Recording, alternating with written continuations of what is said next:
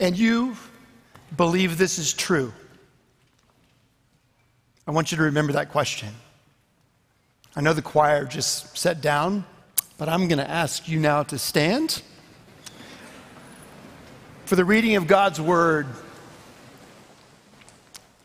As I read it and then preach, if you're new here or worshiping with us online or watching later, this is recorded, I do believe it's true. And there are many people in here who believe it's true. Many all over the world who are worshiping the Lord who believe it's true. But there are also many who give the appearance of believing it's true and don't have the true assurance of salvation. They know the anthems, they know the songs, they know the words, they know the rhythms, they know the liturgies, but they don't know Him. And I want all who are here tonight, or all who are listening later, to know that you are His, that you belong to Him, or to know you don't, but to not live in this in-between. You don't have to. It's called the assurance of salvation. And that's a gift from God. I'm going to be reading from the book of Luke. And Luke was a doctor. And at the very beginning of Luke, he tells us why he is writing. He is writing to an individual named Theophilus. And he says, I'm writing you an orderly account. And he's a physician. He's bright. Details matter. And so what you're hearing is his hand being led by the Holy Spirit to record the accounts of those who witnessed these things. They saw them, they heard them, and they told the story. And 2,000 plus years later, we're telling the same story because it's the most important story ever told. So I'm going to pick up where shepherds who were despised people. Honestly, the only people more despised were the lepers. Shepherds were not allowed to testify in court. Their word didn't matter. They were dirty, filthy, and yet when God broke in to reveal His plan of redemption, that's where He went and to whom He went. And this is what happened. Luke 2, beginning at verse 8. And in the same region, there were shepherds out in the field keeping watch over their flock by night. And an angel of the Lord appeared to them, and the glory of the Lord shone around them, and they were filled with great fear. And the angel said to them, Fear not, for behold, I bring you good news of great joy that will be for all the people. For unto you is born this day in the city of David a Savior, who is Christ the Lord. And this will be a sign for you. You will find a baby wrapped in swaddling clothes and lying in a manger. And suddenly there was with the angel a multitude of the heavenly host, praising God and saying, Glory to God in the highest, and on earth peace among those with whom He is pleased. When the angels went away from them into heaven, the shepherds said to one another, Let us go over to Bethlehem and see this thing that has happened, which the Lord has made known to us. And they went with haste and found Mary and Joseph and the baby lying in a manger. And when they saw it, they made known the saying that had been told them concerning this child. And all who heard it wondered at what the shepherds told them. But Mary treasured up all these things, pondering them in her heart. And the shepherds returned, glorifying and praising God for all they had heard and seen, as it had been told them. This is the word of the Lord. Thanks be to God. Please be seated. Father, as we open your holy word, we know that without the work of the Holy Spirit, without His illuminating work, the illuminating work that is required for our hearts and minds to see, to think, to feel, to know. God, we pray you would do it, that you would draw all of us in. No matter how long we have walked with you, or if we're yet to walk with you, you would draw us in.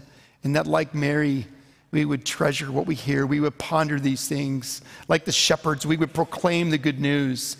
We would be transformed even this night again by the wonder of the gospel. We pray this in Jesus' name. Amen. You ever seen an adult throw a tantrum? Well, if you're an adult and you've seen yourself throw a tantrum, you know what it's like. Have you ever seen an adult throw a tantrum in the Holy Land? I did. I really did.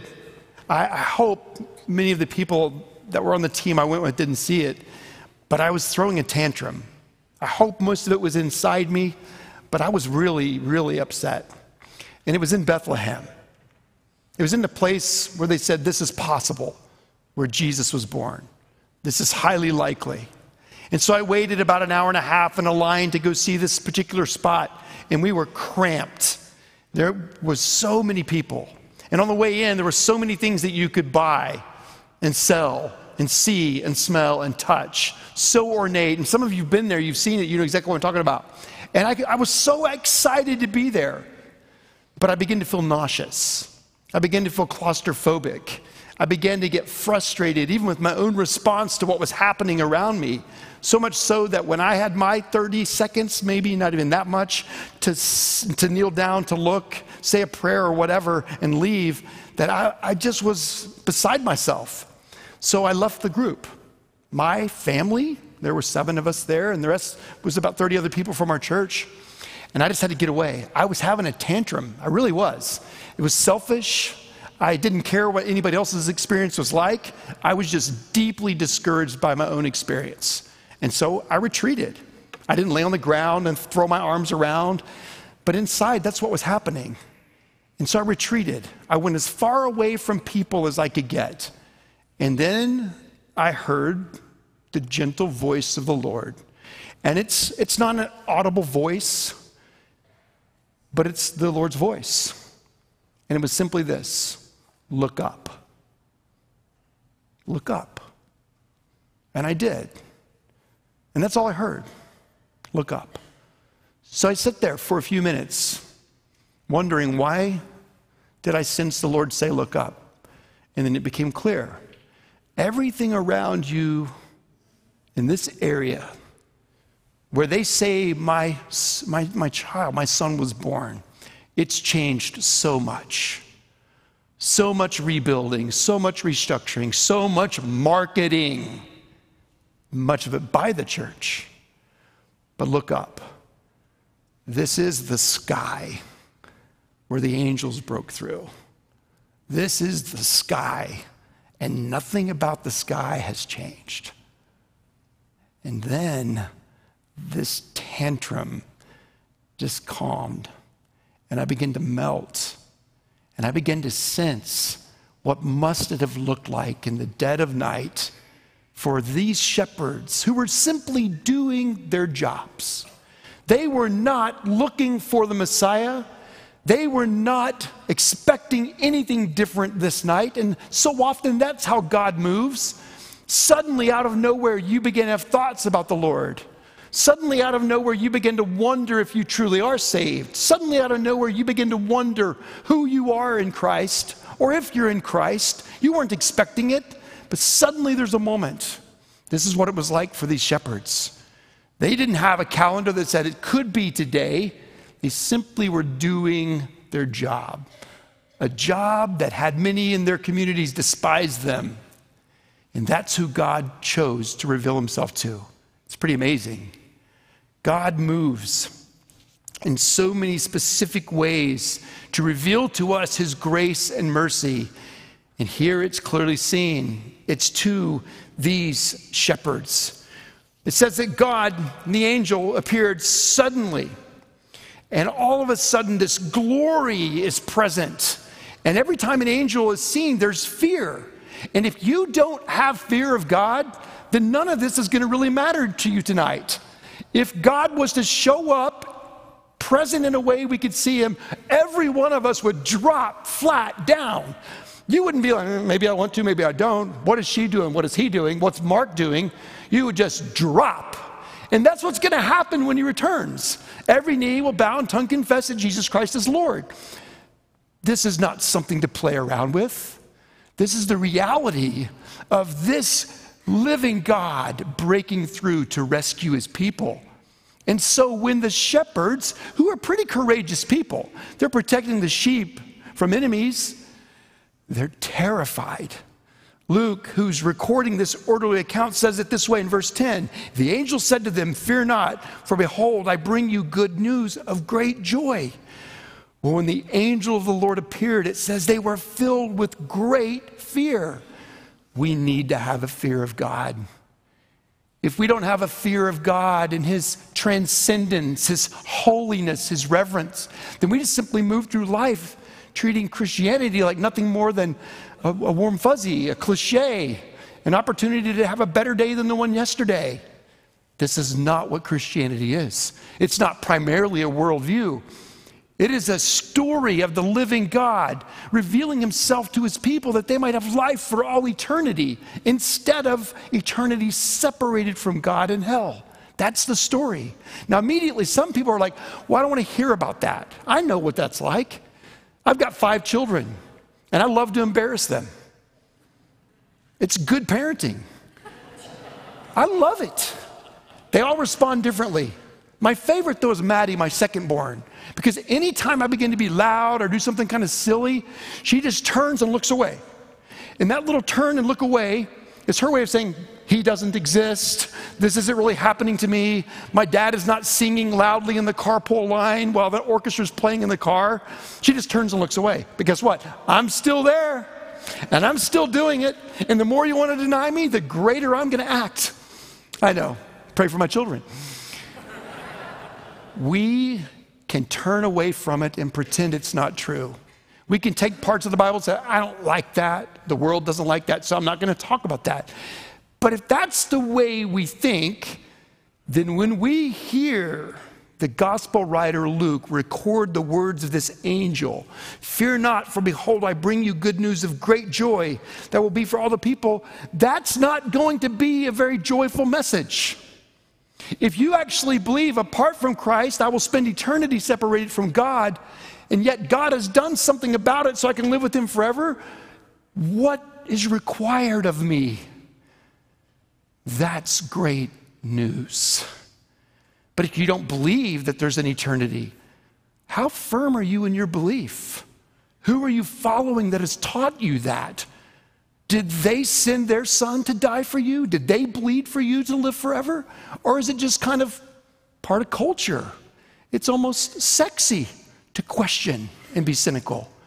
These are serious matters because you're going to die. All of us are. And those who are in Christ are going to live forever. This is why it's such great news. This is why worshiping God the way we are is such a great experience.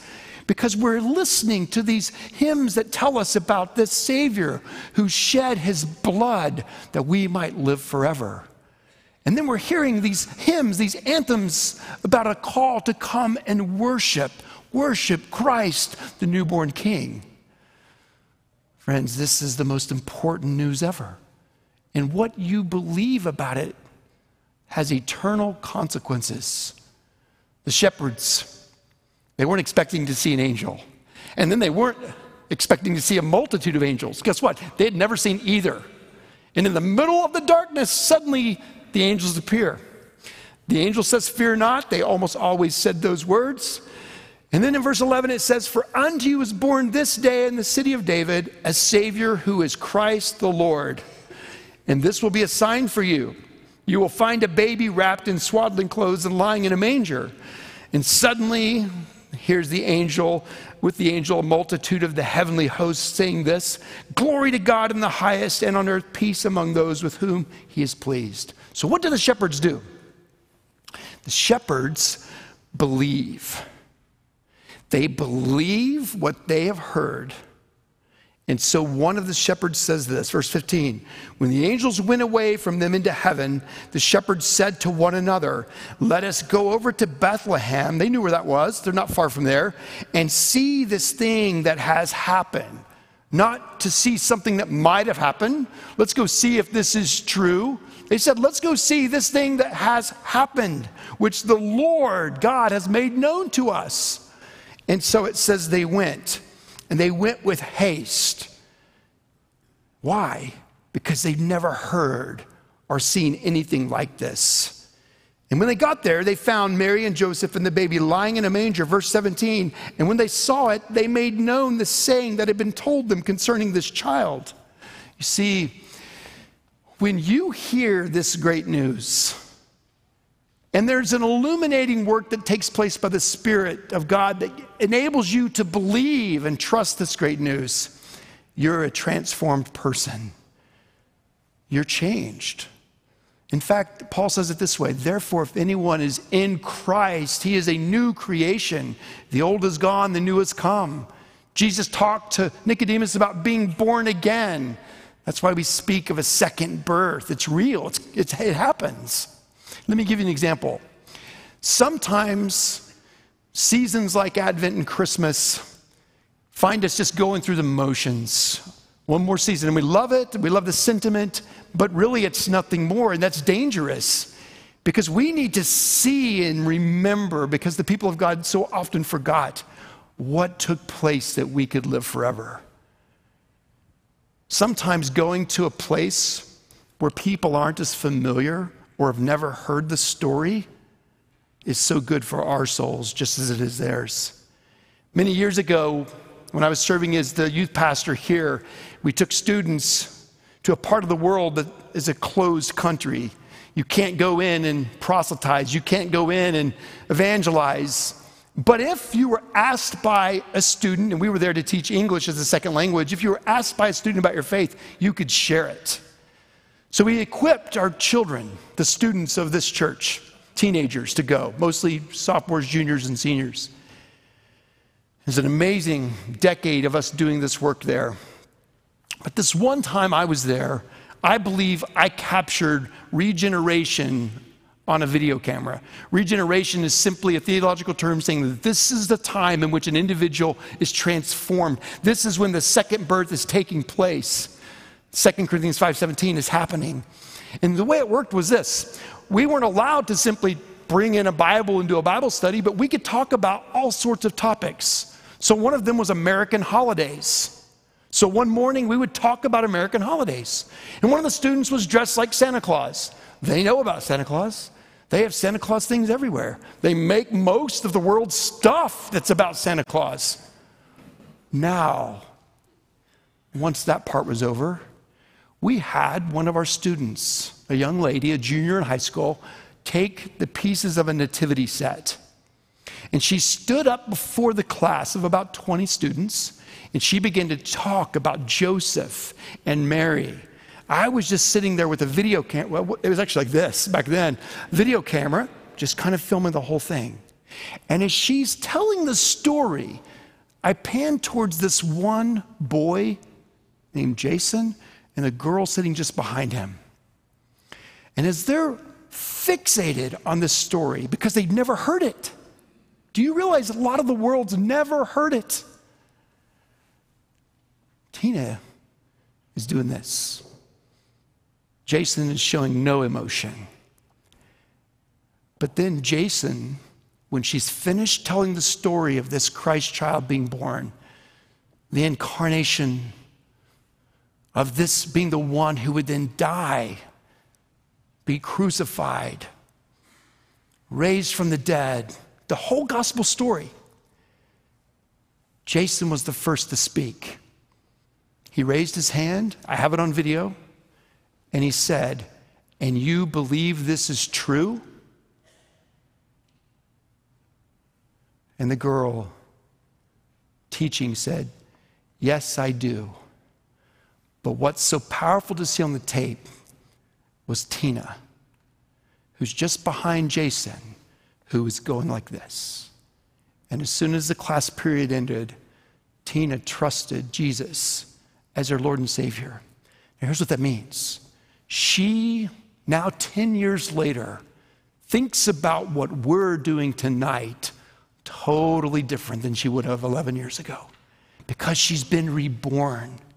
When she hears these hymns about the Savior, about the angels, about God sending his Son, She's reflecting upon her own life and her own soul, that she will not spend eternity separated from him.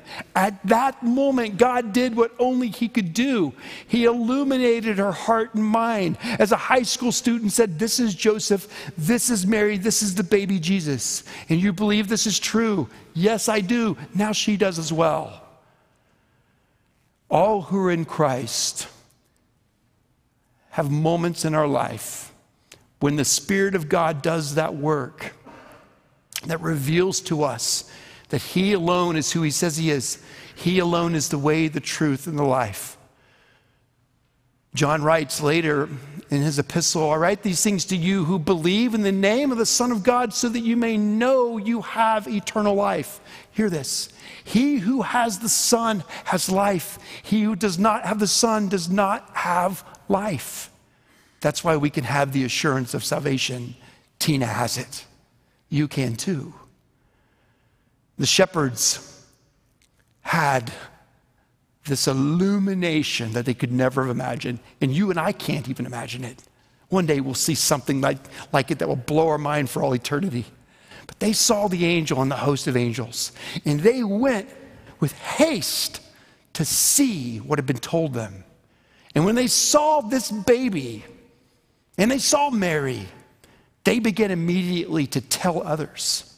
I mean, it's amazing when you think about how God did this. The first to believe, the shepherds. First to hear, really. The first to believe. The first to preach. It was the shepherds. Now, yes, Mary had heard from the Lord. Yes, all those things. But in terms of this proclamation that was going to all the peoples, the shepherds respond. But there's another response. Look down in the text a little bit further. Verse 17, and when they saw it, they made known the saying that had been told them concerning this child. And all who heard it wondered at what the shepherds told them. This story generates that kind of wondering. But wondering isn't enough. Simply saying, I've wondered about that. That seems astonishing. It's not enough. Belief is what is required. Believing, as the shepherds did, that this babe is who the angels proclaimed him to be. And still there's another response. And this is where I want to conclude tonight. It's Mary. Verse 19, but Mary treasured up all these things, pondering them in her heart. The shepherds returned, glorifying and praising God for all they had heard and seen. And hear this last phrase, as it had been told them. It's truth. But Mary, Luke is giving an orderly account to Theophilus. The Holy Spirit is carrying him as he writes this orderly account. Thousands of years later, we still read this. We still share these stories with people who've never heard them. They come to saving faith. Mary, he records, amidst all that's taking place, amidst all the people coming, it says Mary treasured up all these things, pondering them in her heart. You've heard that several times in your life, I know. But these two words, treasure and ponder, are really significant. First, the word treasure. It means to keep close, to guard. Now, she's the mother of this baby. This baby was conceived as the Holy Spirit overshadowed her. She was a virgin. But now she is giving birth. You can imagine how exhausted she is. But she hasn't given birth to just a regular baby. She is looking at a baby who is 100% man and 100% God. In 2008, George Strait wrote a song. Y'all know George Strait? Probably a lot of you have been to his concerts, maybe even called it a religious experience. It wasn't. But in 2008, he wrote a song. It was titled, I Saw God Today. And it was about a father who witnessed the birth of his child. First time I heard that song was hours after my fourth child, Esther Kate, was born. I had left Baylor Hospital with instructions from my wife, who was pondering the birth of this child, to get a cheeseburger. The closest place was in Deep Ellum, and it was the Angry Dog. I walk in to Angry Dog 2 or 3 hours after my daughter had been born, and I order her a cheeseburger, and I hear that song. It's a great song. I saw my daughter born that day. It was amazing. She was born 12 minutes after we parked the car at the hospital. That's for another sermon. But it was awesome. But the miracle of childbirth enabled me to see something of God's faithfulness in his work. But when Mary was looking at Jesus, she was looking at God. When she was breastfeeding Jesus, she was feeding the incarnation, the one who is all God, all man. That's the gospel. Treasured means to keep close, to guard. Now the word ponder, it's a great word. It's pronounced symbolo in the Greek. It means to throw together, to connect, to consider carefully, to draw conclusions. Some of you might not believe in Jesus, and you know that. And if you know that about yourself and can say that, I respect that. I really do. But I want to ask you a question. Have you ever pondered what this says about Jesus? It might not be what this says about Jesus that bothers you. It might be people who claim to follow Jesus, who fall short all the time, just like me. Don't let the followers of Christ and what might bother you about them keep you from pondering these things that God's word says about him. Tina, that summer day and about 10 years ago, came to saving faith. Jason did not. But 2 weeks later, in this exchange program that we were a part of, a number of students from that school came here. For 2 weeks they were here. And I didn't have my video camera at this time. But I'll never forget when one of our pastoral interns, who's now a pastor in Washington, D.C., Russ Whitfield, was answering Jason's questions, the questions that he had been pondering, the questions that he had been seeking to piece together. And that afternoon, Jason professed faith in Christ too. That means that God in his timing illuminated his mind and his heart to believe these truths. Mary believed the angel when she told her what was happening to her. Mary believed when this child was born that this is the Son of God. But can you imagine, as an exhausted young mother, what all was going through her mind? She wasn't questioning God. She was pondering the glory of God, who had created and knit together this baby in her womb, not knowing all that was going to happen in his life, but knowing enough that the point of this birth was for the Savior to be born, and he's been born. We need to take more time to ponder. We need to take much time to treasure up these things, to remember. I ask God every Advent season to bring something off the page that I haven't seen before, either in his word or in a hymn. And it struck me tonight as we were singing the final stanza of the first Noel about the blood of that baby that he would shed 33 years later. Then let us all with one accord sing praises to our heavenly Lord, that hath made heaven and earth of naught, and with his blood mankind he bought. And you believe this is true? Yes, I do. But why me? Why me, God? I don't deserve this. And neither do you. And that's why this story is the story of grace. Ponder these words. If you're in Christ, treasure them up. Cling to them. If you know you're not yet in Christ, keep asking questions. We would be delighted to walk with you down that journey. But don't just ignore it, turning away, pretending it's not there. Because one day you will die, and that reality will not change what you sought to ignore.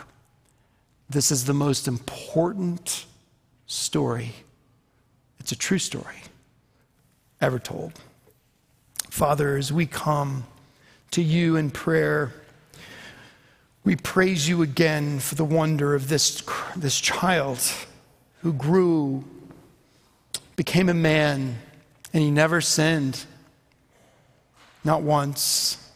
His righteousness covers us who are unrighteous. He took on the death that we all deserve to die, and he took on your wrath. And Lord, he died. His heart stopped beating. You put him in a tomb, but 3 days later he rose from the dead, conquering death. And we are told in this good news that all who trust in him, who admit the need they have for Christ because of their sinfulness, because we're separated from you, will have the knowledge and the reality of eternal life. Friend, if that's a decision tonight that you are eager to make, to say, I trust Jesus alone for my salvation, cry out to him now. Tell him you're a sinner in need of a Savior. Ask Christ to rescue you. Simply pray, Lord, have mercy. I give my life to you.